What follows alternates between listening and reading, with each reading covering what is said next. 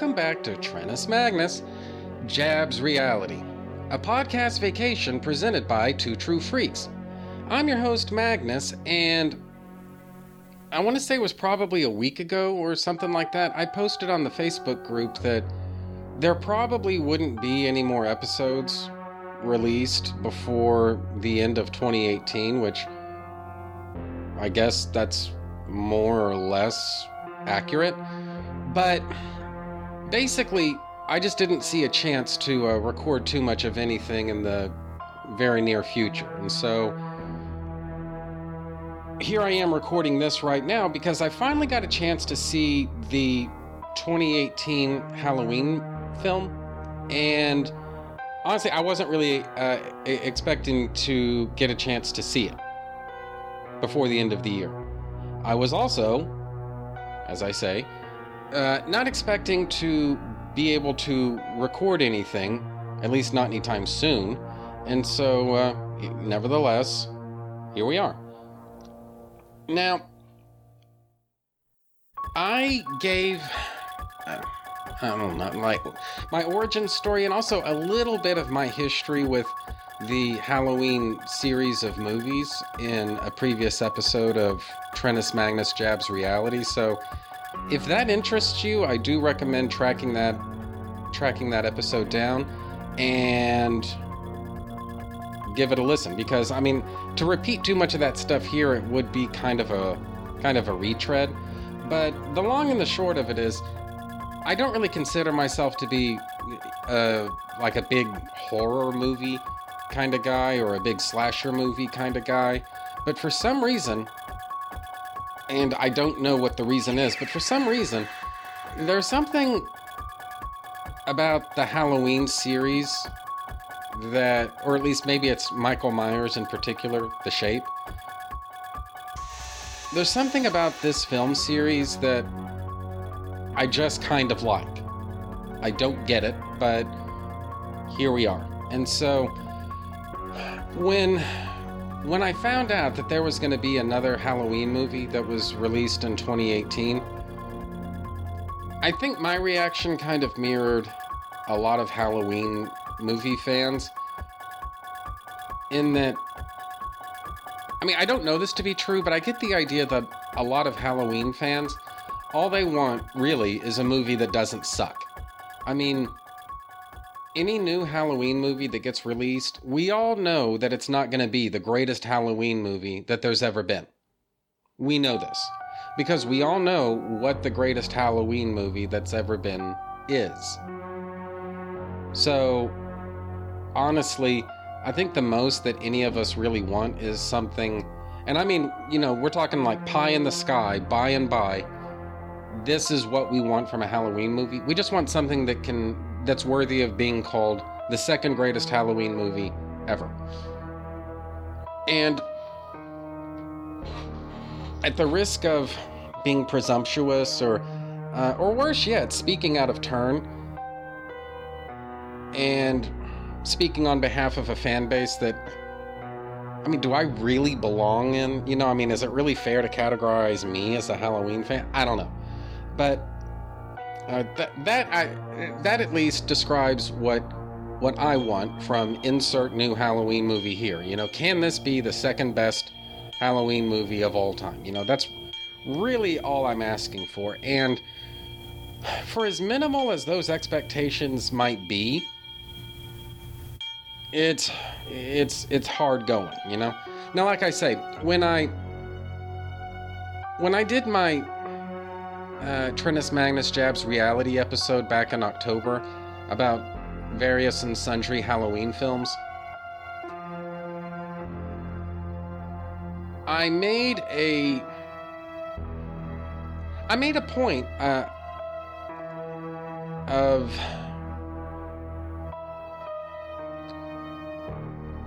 again, I want to be careful how I say this, but basically, it was a priority to me that I make clear to you guys that while I enjoy these movies, really, there's only one Halloween movie that's part of my canon, right? Which is the first Halloween movie. That's the canon to me, you know? No offense to anything that came later, but to me, that stuff is not canon. That stuff, I mean, it's interesting to think about, or maybe it's it's a kind of a compelling thought experiment or something like that. But the canon of Halloween movies, and this was the point that I made in my last Halloween episode, the canon of Halloween begins with the first Halloween movie, and it concludes with the first Halloween movie. And that's just me. All right, I'm not saying that anybody else has to abide by that, you know, because it is worth saying that Halloween is probably the one film franchise that's going that depends on somebody's headcanon. And I guess a good example of what I mean is every single Halloween movie that's ever been made can't possibly be part of somebody's canon, right? There will necessarily be movies that are included in your canon, which means that other movies are not included in your canon, right? For example, if Halloween's 4, 5, and 6 are part of your headcanon, that kind of means that Halloween H2O is excluded from your headcanon. Or if Halloween H2O is included in your headcanon, then conversely, Halloween's 4, 5, and 6 cannot be part of your headcanon, right? And, you know, going into this thing, I think it's fair to ask, is Halloween 2018 part of my headcanon? And the way that it is right now, I'm going to have to err on the side of caution and say no. But if ever there was a movie that could be part of my Halloween headcanon, guys, I think we finally have it, right? Halloween 2018 might at some point become part of my headcanon. That's just where we are with this. Now, for those of you who don't know, Halloween 2018 basically marks the return of Jamie Lee Curtis to the Halloween franchise. And this isn't necessarily the momentous event that it might have been because, you know, yes, it is Jamie Lee Curtis returning to the role that made her famous 40 years ago. But the thing is, Jamie Lee Curtis returned to that very same role 20 years ago. And so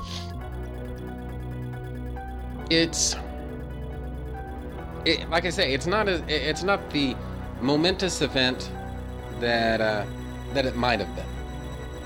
And when I say that she returned to the role 20 years ago, of course I refer to Halloween H2O, which is a really fucking stupid name for a movie, but, you know, here we go. It's not Halloween H20, apparently. It's Halloween H2O. And as I said, Halloween is one of those film series that very much depends upon the viewer's headcanon. And so, at the time that Halloween H2O came out, the movie was basically intended to be regarded as the new Halloween 3. You know, you've got Halloween, the first one, Halloween 2, and then, if your headcanon allows for it, Halloween H2O is the new Halloween 3. And in a lot of ways, you know, I mean, I do somewhat enjoy Halloween H2O. I mean, no, it's not perfect. And I do think there are times when it does kind of ride the wave a little bit of the late 90s slasher revival, which honestly, some people enjoy and some people don't, you know. But there are definitely times when Halloween H2O is basically,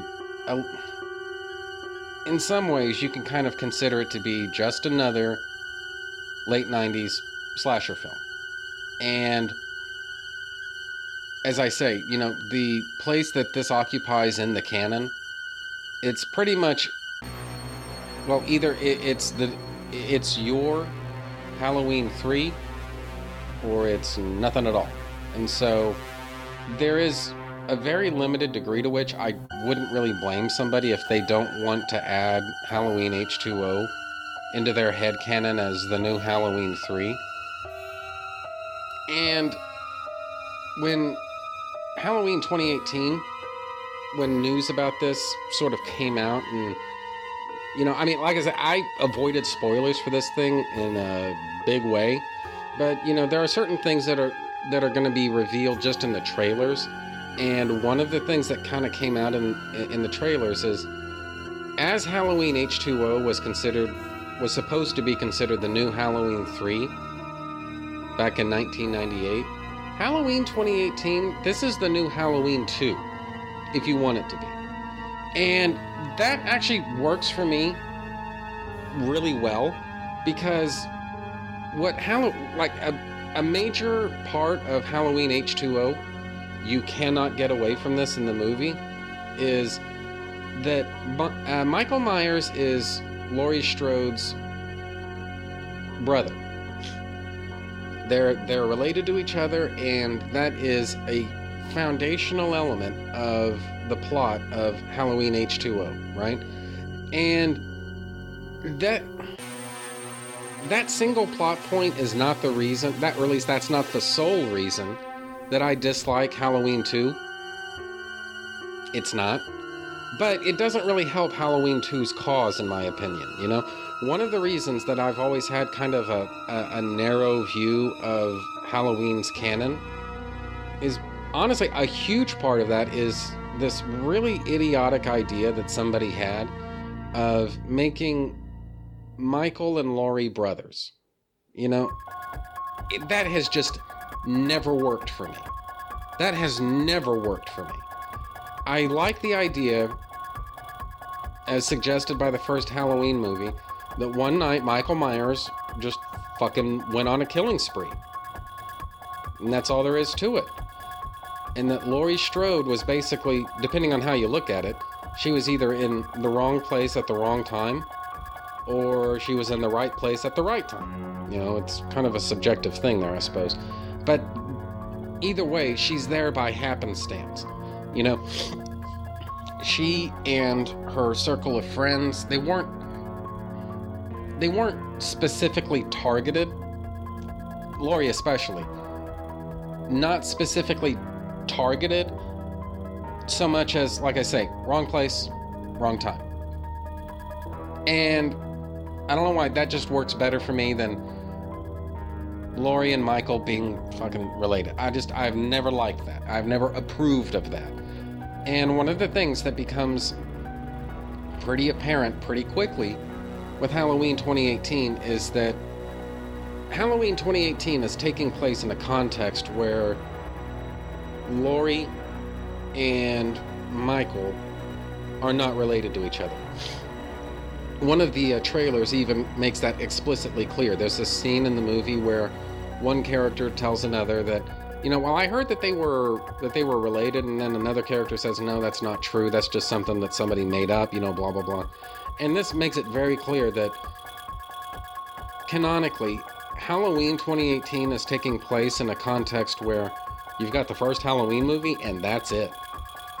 And so instantly I was intrigued by all of this, if for no other reason than one of the major problems and gripes that I've always had with the Halloween series hasn't been addressed. That's been taken away, that's taken off the table. And so instantly that had me kind of interested in the movie, right? But there was something else. I know that it's kind of, at least to me anyway, this is almost becoming a bit of a kind of a cliched plot point for a lot of movies, but it's like fucking, everybody has PTSD these days about something, and so in some ways it's, seeing that in, or seeing it again in live action or in a movie or something like that, it can be a little bit annoying, because I'm just gonna say it, it seems like I say, everyone has PTSD these days, and guys, in the great majority of cases, I don't think I buy it. I really don't. Having said that, Laurie Strode's PTSD actually makes quite a bit of sense. And this actually is one of the things that's kind of bothered me about horror movies and slasher movies for a pretty long time, is you have these characters that go through these really horrifying, really traumatic experiences that, I'm sorry, would fuck anybody up in a big way. Anybody. And yet, it's like they don't really seem to be all that affected by the weird, crazy, really traumatic things that happen to them. You know, they just don't seem all that affected by it. And I'll give Halloween H2O credit that in that movie, again, a major element of Halloween H2O is that Laurie has been carrying the psychological baggage of what she experienced in Haddonfield. She'd been carrying that with her for all these years, and it was starting to affect her relationship with her son. You know, it had already affected somewhat her relationship with her boyfriend, and it obviously would affect Laurie on a personal level, that she cannot get over this. You know, she's basically a functioning alcoholic, and as persuasive and compelling and dramatic as a lot of that stuff might be, as I say, it's still happening in a context where Laurie is Michael Myers' brother, and that just does not work for me. And what we see here in Halloween 2018, here once again, Laurie's PTSD makes all the sense in the world. But the other thing is, she's sort of gone the other way with it. In Halloween H2O, Laurie is basically, she's functional, but fearful. You know, she's able to live a life, but she's not truly able to move forward. And that's not really what we see in Halloween 2018. In Halloween 2018,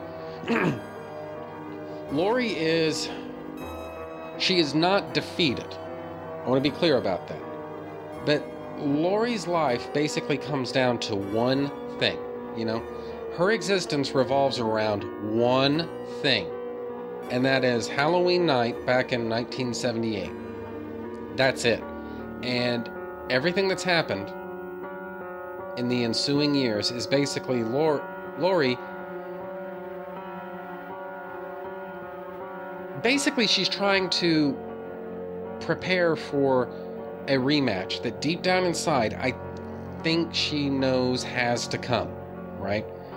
And notwithstanding the fact that she's been through this really horrifying, traumatic ordeal, no one should have to experience anything like this.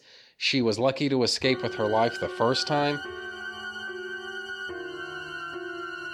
Yet, here she is, basically structuring her life around the firm but not really proven belief that Michael Myers is going to come back.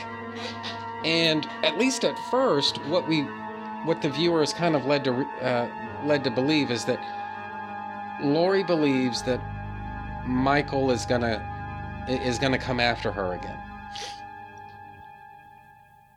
That's basically the pitch of the movie. At least that's what, like I say, that's what viewers think before the movie really starts getting underway. That Laurie is afraid that, number one, that Michael Myers is going to escape again and go on another killing spree. And number two, she's going to be in his crosshairs, right? That's what the viewer is led to think. And I'm going to circle back to that plot point in just a little while, but I want that floating around in the back of your mind right now. We're supposed to believe that Laurie thinks that she might be targeted by Michael if he ever escapes again, right? Superficially, that seems to be the paradigm that she's dealing in. And we'll circle, but like I say, we'll circle back to that in just a few minutes. But to kind of talk about a few other things about the movie first, I'm going to be honest with you guys, and I don't really care if you agree with me or if you disagree with me. I agree with me, and that's really the only thing I'm concerned about. There are a lot of really just fucking annoying trends that are happening in a lot of mainstream media these days. Naming some of them will gain me absolutely nothing, and in fact may actually win me a bunch of unnecessary enemies. But suffice it to say, there are certain trends that are happening in Hollywood that I think are just completely fucking asinine. I'm sick of having this stuff crammed down my throat every time I turn around. And one of the more annoying trends that's happening in film right now is this whole kind of rah girl power thing. And I'm going to be honest with a lot of you guys. I've heard of Mary Sue's for a really long time, but it seems like in the great majority of cases that anytime said that, so-and-so character was a Mary Sue, I didn't necessarily see it, or I didn't necessarily agree with that, or, just whatever, right?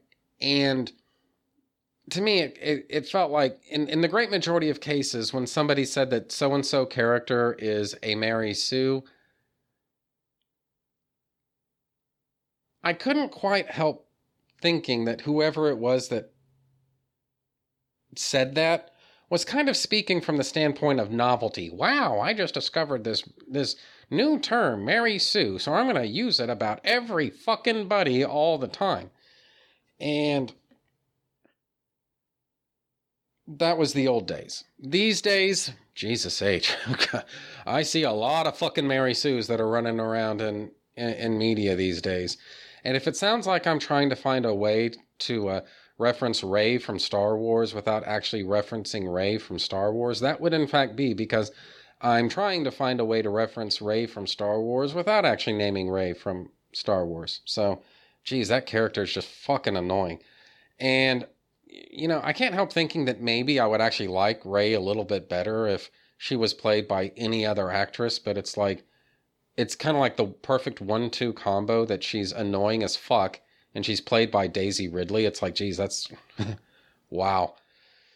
So, like I say, this whole kind of Mary Sue thing, it's just fucking all over the place these days. It's like,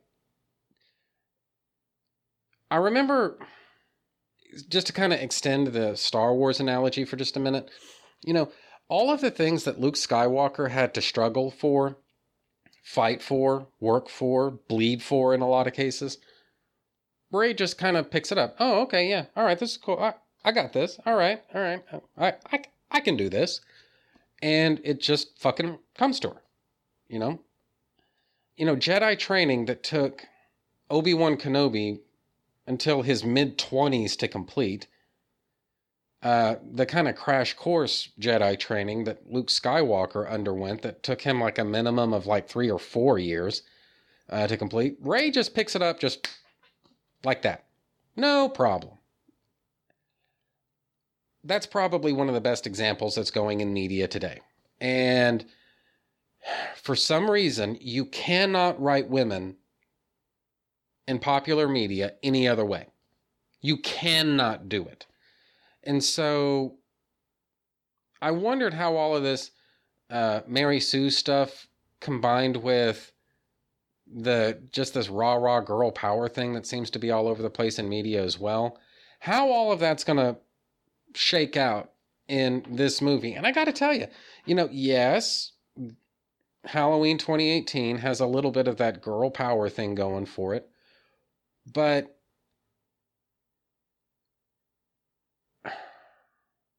unlike, maybe this is the best way to put it, unlike 99% of other media, Halloween 2018, this is an earned thing, right? This is a logical extension of what happened in the first Halloween movie.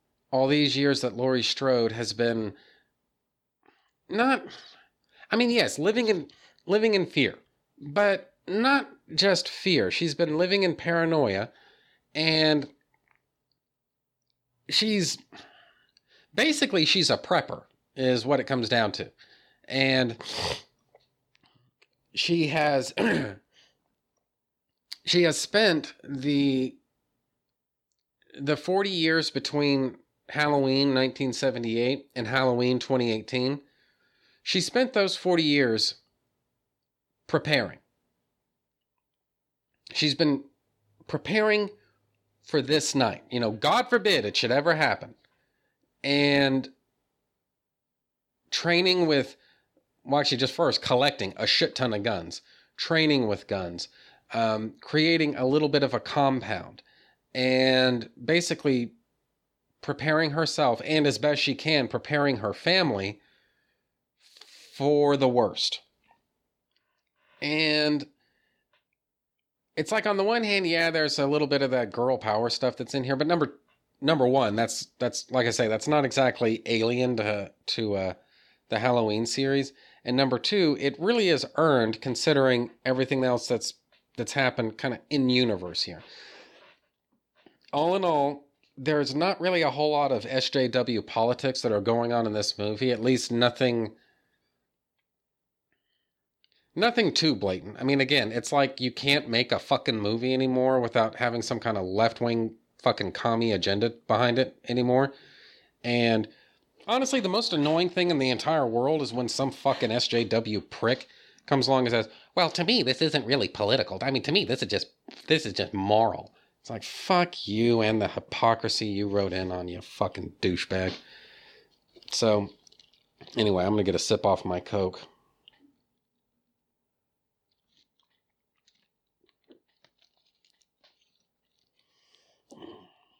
I'm also going to get some vapor here, too.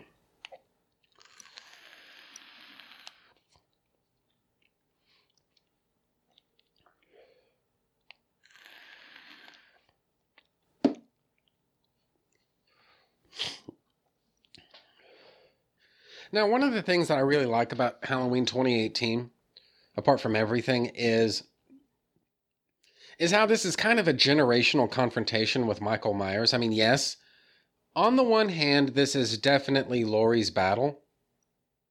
That much is clear. But on the other hand, I mean, there are no less than three generations of Strodes, basically, who have their little moment with Michael Myers, and they come out on top. Now, obviously, the most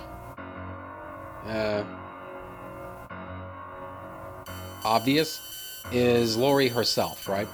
And the most probably in depth, you know, the battle that gets fought, I don't know, most prominently in the film is between Laurie and Michael. This much is clear, but the fact is, you know, Dana has her moment with Michael Myers, and even and you know, Dana, that is Laurie's daughter, but even Allison, Laurie's granddaughter, she has a very brief moment with Michael as well. They all, in their own ways, and for varying lengths of time, have their own showdowns with Michael Myers, and they all three come out on top. Now, yes, Allison's is like blink and you miss it. She basically, you know, hacks at Michael with a knife in order to free her mother. But still, she has her showdown, brief though it may be, with Michael, and she comes out on top. And it's kind of this interesting, you know, generational dynamic. It's done in a way that doesn't make Michael look weak or less dangerous or less deadly or anything like that. It's basically, it's done in a way that basically makes everybody involved mad, bad, and dangerous to know. You know, everybody looks strong, even though the same guy keeps losing all of these different little showdowns and whatnot, you know? And speaking of showdowns, you know, I've always kind of wondered, you know, how would Michael Myers or Jason or whoever, how would they fare in a situation where they're a known commodity? You know, somebody knows that they're coming, and they've prepared accordingly. Now, in some ways, it's kind of surprising that Laurie Strode hasn't done more to prepare for Michael Myers, in the sense of, creating like booby traps or something like that. And, whatever, you can't have everything, but, how would things play out?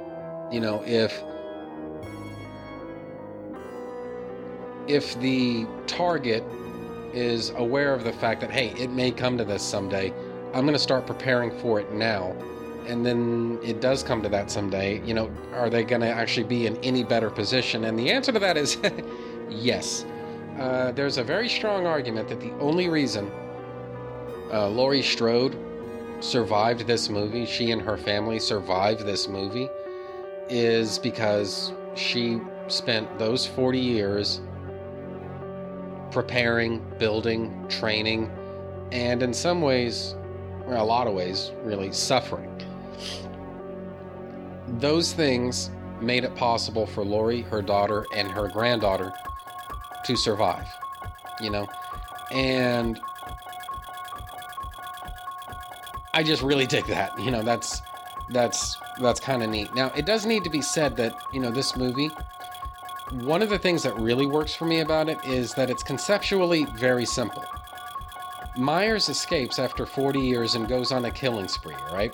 I kind of touched on this before, but I want to make it a little bit more explicit here. There's no stupid backstory. There's no retarded character motivations. There's no unnecessary familial relationships. There's just no bullshit, It's just Myers escaping after 40 years and going on a killing spree. That's it. But the other thing about this that works for me is that as the movie progresses, Michael Myers takes real damage. I mean, he gets maimed in some cases and he bleeds. And notwithstanding those facts, this movie is light on gore, but Myers gets a couple of his fingers blown off in his confrontation with Laurie, and she basically shoots him she shoots him in the hand with a shotgun, and so as a result, he's missing a few fingers. Now, this vulnerability was, I think, implied in the previous Halloween series, but we never really saw anything quite like this, where Michael Myers, he doesn't just get shot and now he's got blood coming out of a bullet hole in his shoulder or his chest or his leg or wherever. He's actually losing body parts at this point. He's getting maimed, he's bleeding, and all of that kind of raises the question, originally, and I touched on this a few minutes ago and I said we'd come back to it. Well, now we're coming back to it. The movie wants you to think that Laurie Strode is kind of living in fear of the possibility that Michael Myers might escape and go on another killing spree and target her in the process. And as the thing unfolds, what you realize is Laurie isn't necessarily afraid of being targeted again. Her real fear is that she's going to miss her chance. She's going to miss her chance to kill Michael Myers when he escapes, as she knows he will, and when he goes on another killing spree, as she knows he will. When that happens, she's not going to be around to shut him down. And it kind of raises the question, in this film, who is hunting whom? Because there comes a point where the position of hunter and prey, as we saw it in the first Halloween movie, those things get kind of reversed in this movie, where Michael Myers thinks he's subdued Laurie. Something captures his attention for just a sec, so he looks over his shoulder. When he turns back to search for Laurie, she's gone. She's not where he left her. And it kind of raises the question, like I say, who's hunting whom? And what you realize is maybe Laurie is hunting Michael now. He's not necessarily hunting her. the movie starts, and Michael Myers makes his escape, and he goes on a killing spree. And this is just the standard killing spree that Myers is going to go on. You've seen it before. He's just going door to door, or not necessarily door to door, but he's going from one house to another, finding people that look like they're vulnerable, taking them out, and moving on to the next house. No fuss, no muss. And so he gets interrupted in all of this by Laurie Strode. She finds him, and she even takes a shot at him. And that kind of begins this sort of one party hunting the other one thing that goes on between Laurie Strode and Michael Myers in this movie. And again, not trying to beat this to death, but it's fair for the viewer to ask, who's hunting whom exactly here, you know? So, anyway, all in all, I enjoyed this movie a lot more than I thought that I would. I don't know yet if I'm ready to include this in my Halloween canon. This is, I don't know. I mean, it's a lot of fun, but I think I'm going to need some time to live with this movie for a while and just kind of figure out, you know, where, if at all, this figures into my head canon. Is this actually canonical for me, you know? And I don't know. But I at least wanted to throw all of that out there. So, anyway, Happy New Year. So, I think that's pretty much it for me for right now. So, bye, everybody. I will see you next time.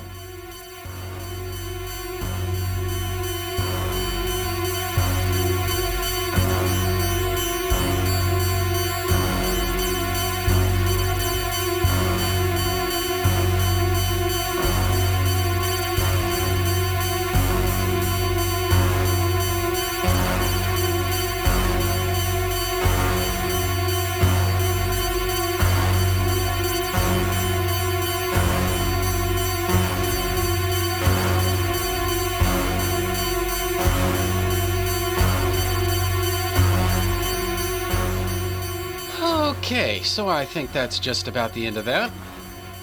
Trennis Magnus Punches Reality is a proud member of the Two True Freaks podcast network. You can find the home for Trennis Magnus Punches Reality at twotruefreaks.com. You can also find this show on Facebook just by searching for Trentis Magnus Punches Reality. There you can interact with your fellow listeners and also see notifications of new episodes when I put them up. My Facebook group is the only official place where you can find everything that has anything to do with this show. The reason for that is because I despise Twitter. Pretty much everything about Twitter sucks. So, join the Facebook group today. Speaking of Facebook, you can friend me just by searching for Trentis Magnus, which is spelled TRENTUS MAGNUS. You can email me and my parole officer at trentismagnus@gmail.com. But remember, all feedback and correspondence emailed to me will be read on mic unless you request otherwise. So, if your email isn't intended for public consumption, don't forget to say so. Otherwise, I'll assume that you want your correspondence to be heard by my dozens, and dozens, of fans across the world. Do you have a suggestion for a topic? Feel free to email me, and I might consider thinking about the possibility of potentially discussing whatever you have in mind someday. And that's a promise. Since we're on the subject of feedback, Trentis Magnus Punches Reality can be found on iTunes just by searching for Trentis Magnus Punches Reality. Won't you take a moment to rate my show on iTunes? That helps new listeners find the show. And just in case you don't think that I've given you enough shit to click on just yet, you can sponsor my show simply by going to twotruefreaks.com. There you can find the PayPal button, donate any amount at all, specify that you're sending Magnus some monetary love, and you will be an official sponsor of my show's very next episode, with your message read in the show's opener. It's that easy, and there's no minimum donation. Be a Trentis Magnus show sponsor today. I don't have a Patreon, because if you think that I hate Twitter, boy, just wait till you hear what I think of Patreon. So, if you want to throw some bucks my way, the Two True Freaks PayPal link is the way to do it. The contents of this podcast are fictitious, hypothetical, and probably completely unnecessary. Any similarity to living persons or real-life events is purely coincidental and void where prohibited by law. Some assembly required, batteries not included, many will enter, few will win. The white zone is for passenger loading and unloading only. All models are over the age of 18. Trinus Magnus Punches Reality is a Magnus Media Enterprises Limited production in association with Demonsacor of Milan, Italy.